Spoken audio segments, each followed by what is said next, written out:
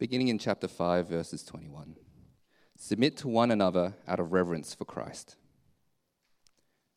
And now just across, in chapter 6, verses 1 to 9. Children, obey your parents in the Lord, for this is right. Honor your father and your mother, which is the first commandment with a promise, so it may go well with you, and that you may enjoy long life on the earth. Father, do not exasperate your children. Instead, bring them up in the training and instruction of the Lord. Slaves, obey your earthly masters with respect and fear, and with sincerity of heart, just as you would obey Christ. Obey them not only to win their favor when their eyes is on you, but as slaves of Christ, doing the will of God from your heart. Serve wholeheartedly, as if you were serving the Lord, not people, because you know that the Lord will reward each one for whatever good they do, whether they are slave or free. Masters, treat your slaves in the same way. Do not threaten them, since you know that he is both their master and yours in heaven, and there is no favoritism with him.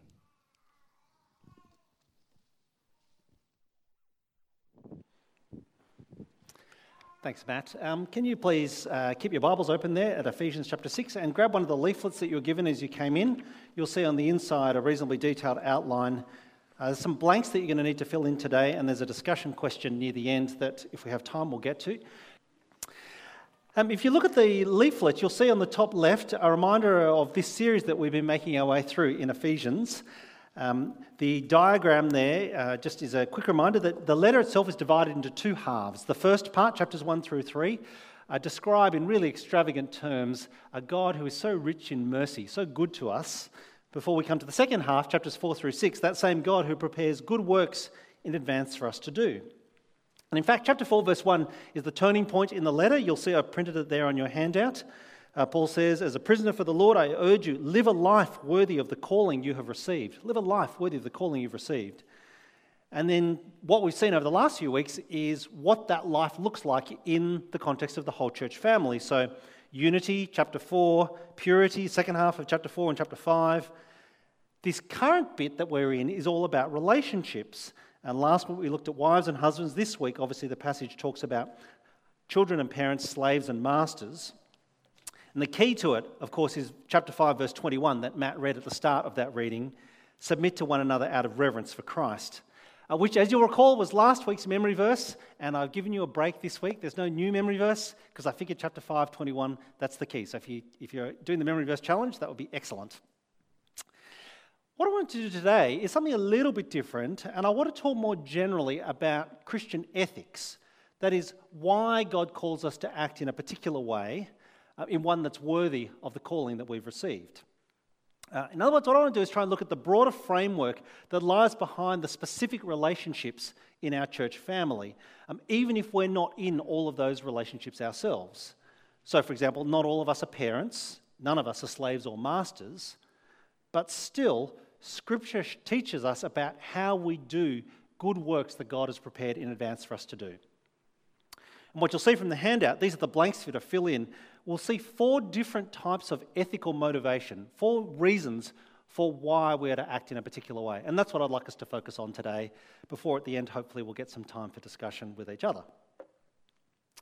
The way we'll do that is look at the different relationships that Paul describes. We're going to start with children and parents. So pick it up with me in chapter 6, verses 1 through 3, and Paul's instruction to children.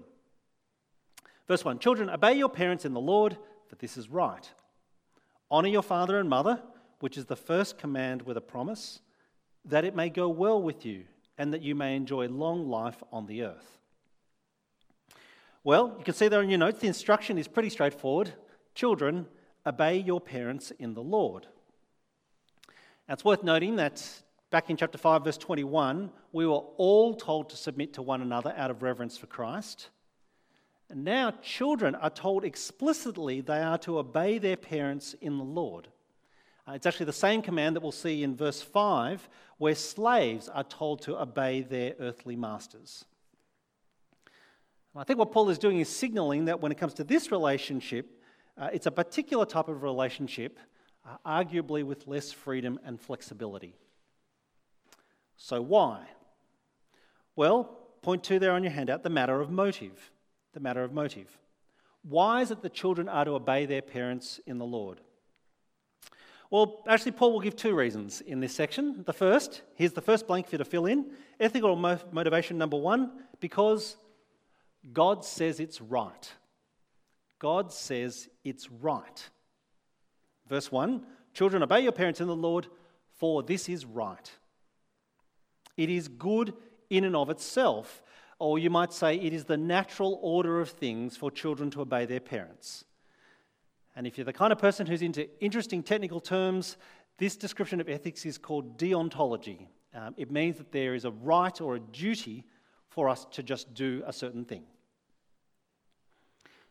What Paul is saying, I think, is that for Christians, sometimes to live a life that's worthy of the calling we've received, it means we do things simply because God says we should, because God says so. And that's the case even if we don't fully understand why. That God says so is enough. After all, He is the one who made everything from nothing by a word, which means that He alone has the right to decide on ethics and morality. And more than just being powerful, actually, well, He is good. We've seen throughout this whole letter, this is a God who has blessed us in the heavenly realms with every spiritual blessing in Christ. This is the one who is rich in mercy, who made us alive in Christ, even when we were dead in our sins. This is the God who has actually prepared good works for each one of us to walk in. This is a God who has a track record for us to trust Him and to take Him at His word. So sometimes we do things just because He says we should. Well, I wonder how persuasive this is for you as an ethical motivation, how compelling it is for you to actually do it. Or more importantly, I wonder how persuasive it is for someone who's not yet a Christian. Hold that thought, we'll come back to it. Because Paul has a second ethical motivation as he talks to parents, to children, and why they should obey their parents in the Lord. This is the next gap for you to fill in. Ethical motivation number 2, because it will be better for you. Because it will be better for you. That's what he's saying, I think, in verse 3. So that it may go well with you and that you may enjoy long life on the earth. Why should children obey their parents? Well, this is all about consequences. And if you want to use economic terms, this is about maximizing your utility. Your life will be better if you do what your parents say. Now, in making this point, Paul clearly has quoted from somewhere. He's quoted from the Old Testament and from Deuteronomy chapter 5. I've printed it there on your handout so you can see it. It's basically exactly the same as what he says here. This is really interesting. So the context of Deuteronomy 5 is critical in understanding what Paul is saying. In Deuteronomy 5, Moses is speaking to the Israelites. They have spent 40 years in the desert where their parents died because they rejected God. And after those 40 years, on the edge of the promised land, as their children prepare to enter, this is the place that, of course, their parents can't go because of their sin. As the children prepare to enter, they're told, honour your parents. Honour your sinful parents. It's at least a hint, I think, that when the Bible says to honour your parents, it doesn't always mean to obey them or to do what they said or to repeat their mistakes. We'll come back to that idea in a moment. Notice, however, that with this ethical motivation, it'll be better for you, Paul is using a carrot, you might say, not a stick. This is a promise. It's not a threat. It's an assurance. It's not a bribe.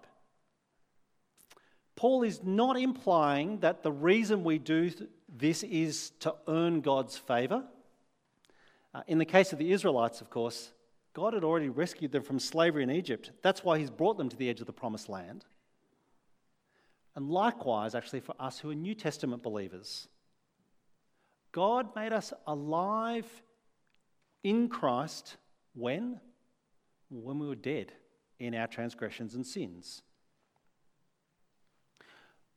So when we say you do things because it'll be better for you, it's more than simply saying you're self-serving, it's actually saying it's the inevitable and right response to God's grace, of being saved by grace through faith, not by works, so that no one can boast.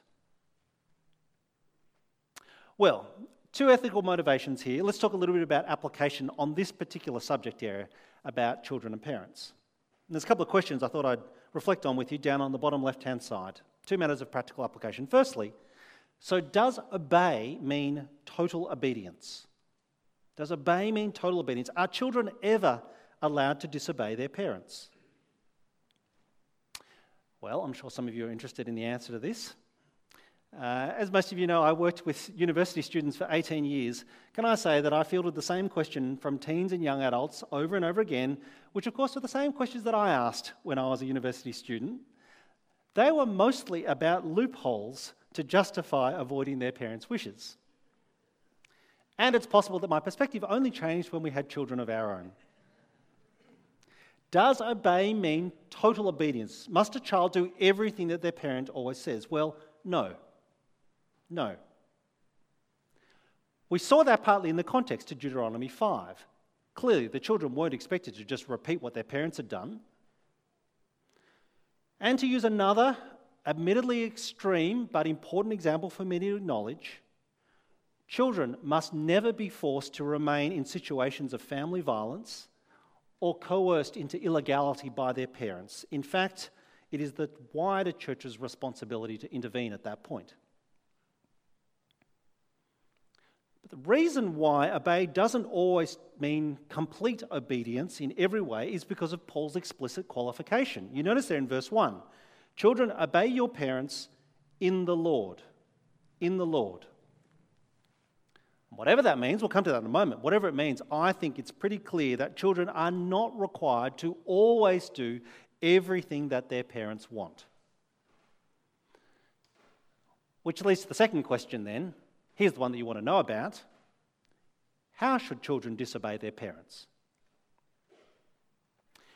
Well, let me say first that Paul's instruction to obey your parents in the Lord, that's actually pretty broad. It means, I think, that for Christian children, obedience is the norm. And disobedience is the rare exception. It is the last resort. It's true, there's going to be a balancing command to parents to not exasperate their children. We'll get to that. But from a Christian child's perspective, the normal expectation and default orientation, it's to obedience. Having said that, factors like age and degree of dependence are relevant. Age and degree of dependence are relevant. That is, a higher level of obedience is presumed from infant children who are dependent on their parents just to survive. And of course, the reverse is true as well. Adult children need to be allowed to make their own decisions. Not only because they'll never grow up if they don't, what will they do when their parents are gone? But actually because their children ultimately don't answer to their parents for the way in which they have lived their lives. They answer to Christ. And when he asks if they have lived a life worthy of the calling they've received, a child cannot simply say, I did what my mum and dad told me to do. Now, in saying that, it doesn't mean, therefore, that children should rush to independent living just so they can get on with ignoring their parents. Even when they're grown up, children are still their parents' offspring. And that means, I think in particular, children ought seek to honour their parents, both in private but equally in public. Children are to honour their parents, both in private and in public. Can I say this? Even if their parents are not acting particularly honourably, for whatever reason that might be. If an adult child chooses to go against their parents' wishes, against their parents' dreams and desires, it means that they need to do so respectfully and their goal must still be to seek to bring honour to their parents as best they can. For me, what that's looked like over the years since I've become an adult, well, at the very least, it's meant continuing to involve my parents in my decisions, to seek out their opinions about major life decisions. So, for example, before I proposed to Wendy, or when we made the decision to go to Bible college. And now, as my parents age, it means looking after their interests, even as they can no longer fully look after themselves. Well, once again, how persuasive is this for you? Well, I wonder how persuasive this might be for those who aren't yet Christian. Well, come with me then to point 2 on the right-hand side. What about fathers and parents? Let's look at the other side of the relationship and see what we learn here about ethical motivations. Read verse 4 with me. Ephesians chapter 6, verse 4. Fathers, do not exasperate your children. Instead, bring them up in the training and instruction of the Lord. Do not exasperate your children. Instead, bring them up in the training and instruction of the Lord. Well, the instruction is pretty clear. Don't exasperate your children. One of the questions, of course, is, as you notice there, it's verse 4, why does Paul speak particularly to fathers at this point? Why not to both parents? Well, let me say, I'm pretty sure he had both mother and father in mind. He's already referred to that in verse 2. But maybe he focuses particularly on fathers because in Roman times, the father was the head of the household. We saw that back in Ephesians chapter 5. The father was the head of the household, the patriarch who held absolute power and authority over everyone under his roof. So much so that he could sell members of his household into slavery if he chose. He could punish with the death penalty. My guess is that it would have been tempting for a father to be a little bit autocratic or tyrannical, to not listen to others. Or at the very least, with that kind of power at his disposal, to be just a bit impatient and harsh, maybe to exasperate his children. Of course, the opposite is just as likely of fathers being lax and abdicating their responsibility, because parenting can be hard work at times. Well, if the instruction is fathers or parents, do not exasperate your children, what about the matter of motive? Why? Well, it's interesting because at this point, Paul could have said, fathers, don't exasperate your children because it won't work anyway. That is, being harsh to your kids isn't going to win them over, so no point forcing them to comply if you just lose the relationship. He could have said that, I suppose, but that's not what he says this time. That brings us to the third ethical motivation. Why do we act the way in which you do? Because God tells you to. Because God tells you to. Verse 4, fathers, don't exasperate your children. Instead, bring them up in the training and instruction of the Lord. See, whereas the first part of the verse says what they are not to do, they're not to exasperate them, the second half of the verse, Paul says how parents, what they are to do. They are to bring their children up in the training and instruction of the Lord. What Paul is telling parents, I think, is that your role as a parent is to be God's representative or God's agent or God's authorized delegate responsible for raising your children to love and serve Jesus.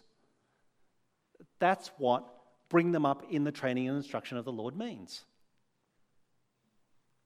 And Paul is saying, I think, that that's how the parents will live a life worthy of the calling that we've received, by bringing their children up in the teaching and instruction of the Lord. Well, let me take a step back and make a couple of brief comments about how this plays out in practice. Firstly, one of the reasons why I think Paul urges parents not to exasperate their children is because, to be really blunt, no one likes to be corrected. No one likes to be corrected. We know that from our own experience. Even if we're okay with being shown how to do things well, and to be honest, some of us are even too proud for that, but even if we're okay with being shown how to do things well, few of us like being told, but you're doing it wrong. So Paul says to parents, don't exasperate your children. Literally, when he says exasperate, he says, do not make them angry. Do not make them angry. It's the same word as back in chapter 4, verse 26, where we were told, in your anger, do not sin. So what Paul is saying, I think, is that as kids learn to grow up, Paul is urging parents, don't provoke them. Don't make it any harder than it needs to be. And maybe, if I can put it this way, maybe recalling our own frustrations with our own parents might help us to be a little better. In fact, when Paul talks about bring them up, it implies, I think, an end point. That there is a point at which parents eventually need to let their kids go. One of the things that Wendy and I tell first-time parents to be when we catch up with them, to talk about how becoming a parent is going to change their life, what we talk to them about is that they're raising their kids to leave them. They're raising their kids to leave them. And that means, in the meantime, praying for courage and patience and wisdom to teach those children to love Jesus as they do. Because there'll come a day when they'll answer to the Lord for themselves. And although you'll always be their parent, you won't be there to intercede for them. Second comment about how this plays out in practice. Parents, we're told, they're to bring their kids up in the training and instruction of the Lord, not in my training or in my ways. They are to bring them up in the training and instruction of the Lord so that they might live a life worthy of the calling that we've received. Now that word there, bring them up, again, literally, it's the word for feed or nourish. It's the same word that we saw back in chapter 5, verse 29, where it described how Christ feeds his church. So parents, you are to feed your children in the training and instruction of the Lord. You're to nourish them in the training and instruction of the Lord. Now, my three children have always loved to be fed. They love to go out and celebrate special meals, and we've loved to treat them. But what Ephesians 6 is saying is that as a parent, what God wants is that I feed and nourish them with the training and instruction of the Lord. Not that I just feed, if I can put it this way, their sporting ambitions or feed their career success or feed their lifestyle goals. In many ways, I think, this is an honest diagnostic test for parents. How much time have you spent instructing your children in the Lord's ways versus instructing them on how to hold a cricket bat? And to extend the metaphor about feeding, well, neither are parents, or grandparents for that matter, to feed their own dreams and their own desires, to try and live them out through their children. They are to feed them in the training and instruction of the Lord. This came home to me once in a very clear way. I was the first grandchild to marry on my side of the family. And just a couple of weeks after our wedding, my very Chinese grandfather told my very Anglo bride, you know how this is going to finish, I want 2 great-grandsons quickly. And he wasn't kidding. It's not up to parents to feed their own dreams and desires through their children. It's to feed and nourish them on the training and instruction of the Lord. And so it's worth me saying that actually most of that instruction, it takes place Monday through Saturday. It doesn't take place on Sundays. It takes place in life moments. So I want to say to parents amongst us, you must be present. You must be present. Many who have high-powered jobs give more time to everyone else in their life than they do to their own children. Now, I don't say this to guilt you. I say it because it's not too late to change. Parents, what legacy would your children say that you're in the process of leaving them? Now, this is hard and it's confronting, and it's one of the reasons why this week's recommended reading, you'll see a reference to it there, is a terrific book by Harriet Connor called Big Picture Parents. There's a book that Wendy and I read that we found really helpful in terms of thinking about what is our purpose in parenting. It was to raise our kids to love and serve Jesus, and you can see a review of the book there from Wendy's website. But I guess, isn't that the great encouragement from seeing Ian's story before? Or more to the point of seeing the story of Ian's dad.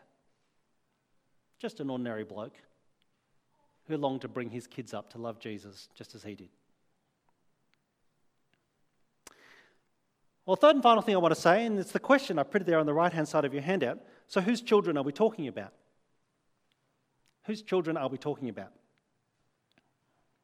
Well, as I've tried to emphasize throughout this whole series, Paul's letter to the Ephesians is written to a whole church. It's not written to an individual. It's not written just to parents. Because what he's saying at this point, it's not just for the parents to hear in a parents-only workshop. It's for the whole church to hear. Because the children in our church family belong to all of us, not just to their biological parents or their legal parents. They are our spiritual offspring. They are the ones, to use the Deuteronomy metaphor again, they are the ones who live in the land long after you and I are gone. We are all spiritual parents, charged with bringing up Christian children in the training and instruction of the Lord. And whether you understand that role to be something like an uncle or an auntie, maybe a godparent or an elder, maybe a youth leader or a mentor, the principle is still the same. All of us are to be involved in this, because it's not just the biological parents who have to do all the work. To be frank, actually they cannot. If for no other reason than, as we all know, the day comes eventually when children stop listening to their parents, although they will listen to the other adults in their lives, who are usually just saying the same thing as what their parents were saying anyway. I particularly want to speak to those of us who don't have biological children of our own. I want to say to you, you also have the privilege of shaping and influencing the next generation. This is that picture of intergenerational church family that we here at Trinity have been talking about and praying for and longing to become more like. Now, it can happen at a formal or a structural level. As we've talked about, over the years ahead, we're going to move towards 2 all-age AM gatherings. Or it could happen in the wonderful kids ministry that takes place every Sunday morning. I want to say that personally, I'm eternally grateful to the kids leaders who led me to Christ when I was a teenager, when my parents used to drop me off at the local church just so I could attend Sunday school. Could you think of any better way to spend part of your Sunday morning than bringing up a young person in the training and instruction of the Lord Jesus Christ? Do you know, last week we had 71 kids in the kids program. If you want to get involved, please chat with Stephen Ermson afterwards. So it can happen formally in the structures, in the way in which you're organised, but equally, you don't need permission. It can happen informally. I heard recently about a couple of gentlemen from our 9 a.m. gathering who started coming to the Friday night young adults group. They decided that they wouldn't wait for the young adults to actually approach them. They'd go to them. And that's actually the story, again, that's been Wendy and my experience. Like many of us, we moved to Adelaide from somewhere else. When we came here, we moved away from our extended biological family, but it's the members of this church family who have helped raise our children over the last 18 years.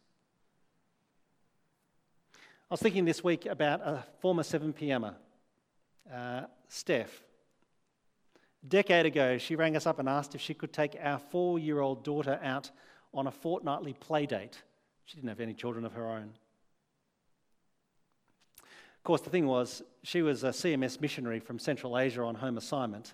So it turns out the part of the reason she wanted to take our 4-year-old daughter out on a play date was so that she could go to playgrounds and strike up conversations with Muslim young mums now that she had a little person alongside her. Now, I know I said that there would be no new memory verses today, but I couldn't resist, so I came up with a bonus one. Maybe you might call it a manifesto. It's the verses that are printed there on your handout. It's a long one. Psalm 71. Since my youth, God, you have taught me, and to this day I declare your marvellous deeds. Even when I'm old and grey, do not forsake me, my God, till I declare your power to the next generation, your mighty acts to all who are to come. I want to say that those who are still younger in the Lord are keen. So please come and talk to the pastoral staff if you have any suggestions or if you want to hear about ways to get involved. Well, this ethical motivation, why do we act the way in which we do? Sometimes it's because God tells us to. And so once again, I wonder how persuasive this is for you, or how persuasive it might be for an unbeliever. Coming finally then to slaves and masters, verses 5 through 9. Now, for the sake of time, actually, I'm not going to say much at all about this. I just want to point out that slavery back then is not the same as what we might associate with modern-day slavery. Of course, it wasn't great being a slave in those times, but it was better than starvation when there was no such thing as social security. The fact that Paul will mention slaves at this point is a hint. They had a place in the household. They belonged to the family. In fact, in the service of a good master, to be a slave was a position of honour and dignity, even respect. So, it's not directly applicable to us today, I understand that, but there is one last ethical motivation that Paul refers to. Read with me from verses 5 through 9. Slaves, obey your earthly masters with respect and fear, and with sincerity of heart, just as you would obey Christ. Obey them, not only to win their favour when their eye is on you, but as slaves of Christ, doing the will of God from your heart. Serve wholeheartedly, as if you were serving the Lord, not people, because you know that the Lord will reward each one for whatever good they do, whether they are slave or free. Well, the instruction is pretty clear. Slave, obey your earthly masters. But when it comes to motive, well, Paul does talk in verse 8 about knowing that the Lord will reward each one of you for whatever good they do, whether slave or free. That's similar to the it'll be better for you argument. But he gives one final additional motivation. Here's the blank for you to fill in. Because God is watching. Because God is watching. So verse 5, slaves, obey your earthly masters just as you would obey Christ. It's interesting that Paul will also point out that masters also answer to God. Verse 9, he who is both their master and yours in heaven is yours, and yours is in heaven. But I think the idea here is that even if an earthly master isn't watching, Paul is saying our heavenly master sees everything. And that's not meant to be terrifying, that's meant to be a great comfort and a relief. God sees what you do. He sees your faithful service, even if no one else does. Even if you get no other earthly recognition, God is watching. Wasn't it amazing, the praises that were poured out on Queen Elizabeth this week? Weren't they wonderful? And rightly so. But ultimately, they don't really matter because they will not last. Only Christ's commendation does. How do we do this in practice? How do we live with God watching us in practice? Well, verse 7 does give some practical advice. Serve wholeheartedly as if you were serving the Lord, not people. Serve wholeheartedly as if you were serving the Lord, not people. This, I think, is actually a pretty profound shift in perspective. It's saying, as we serve others, so we serve Christ. And maybe Jesus' words in Matthew 25 help. Whatever you did for the least of his brothers and sisters, you do for him. So to return to the child-parent relationship before, all of us know the reaction we had when our parents tell us to do something. Tidy your bedroom. What if it were Jesus making that request? How much more so when it comes to the instruction to grow up in the training and instruction of the Lord? So who are you serving?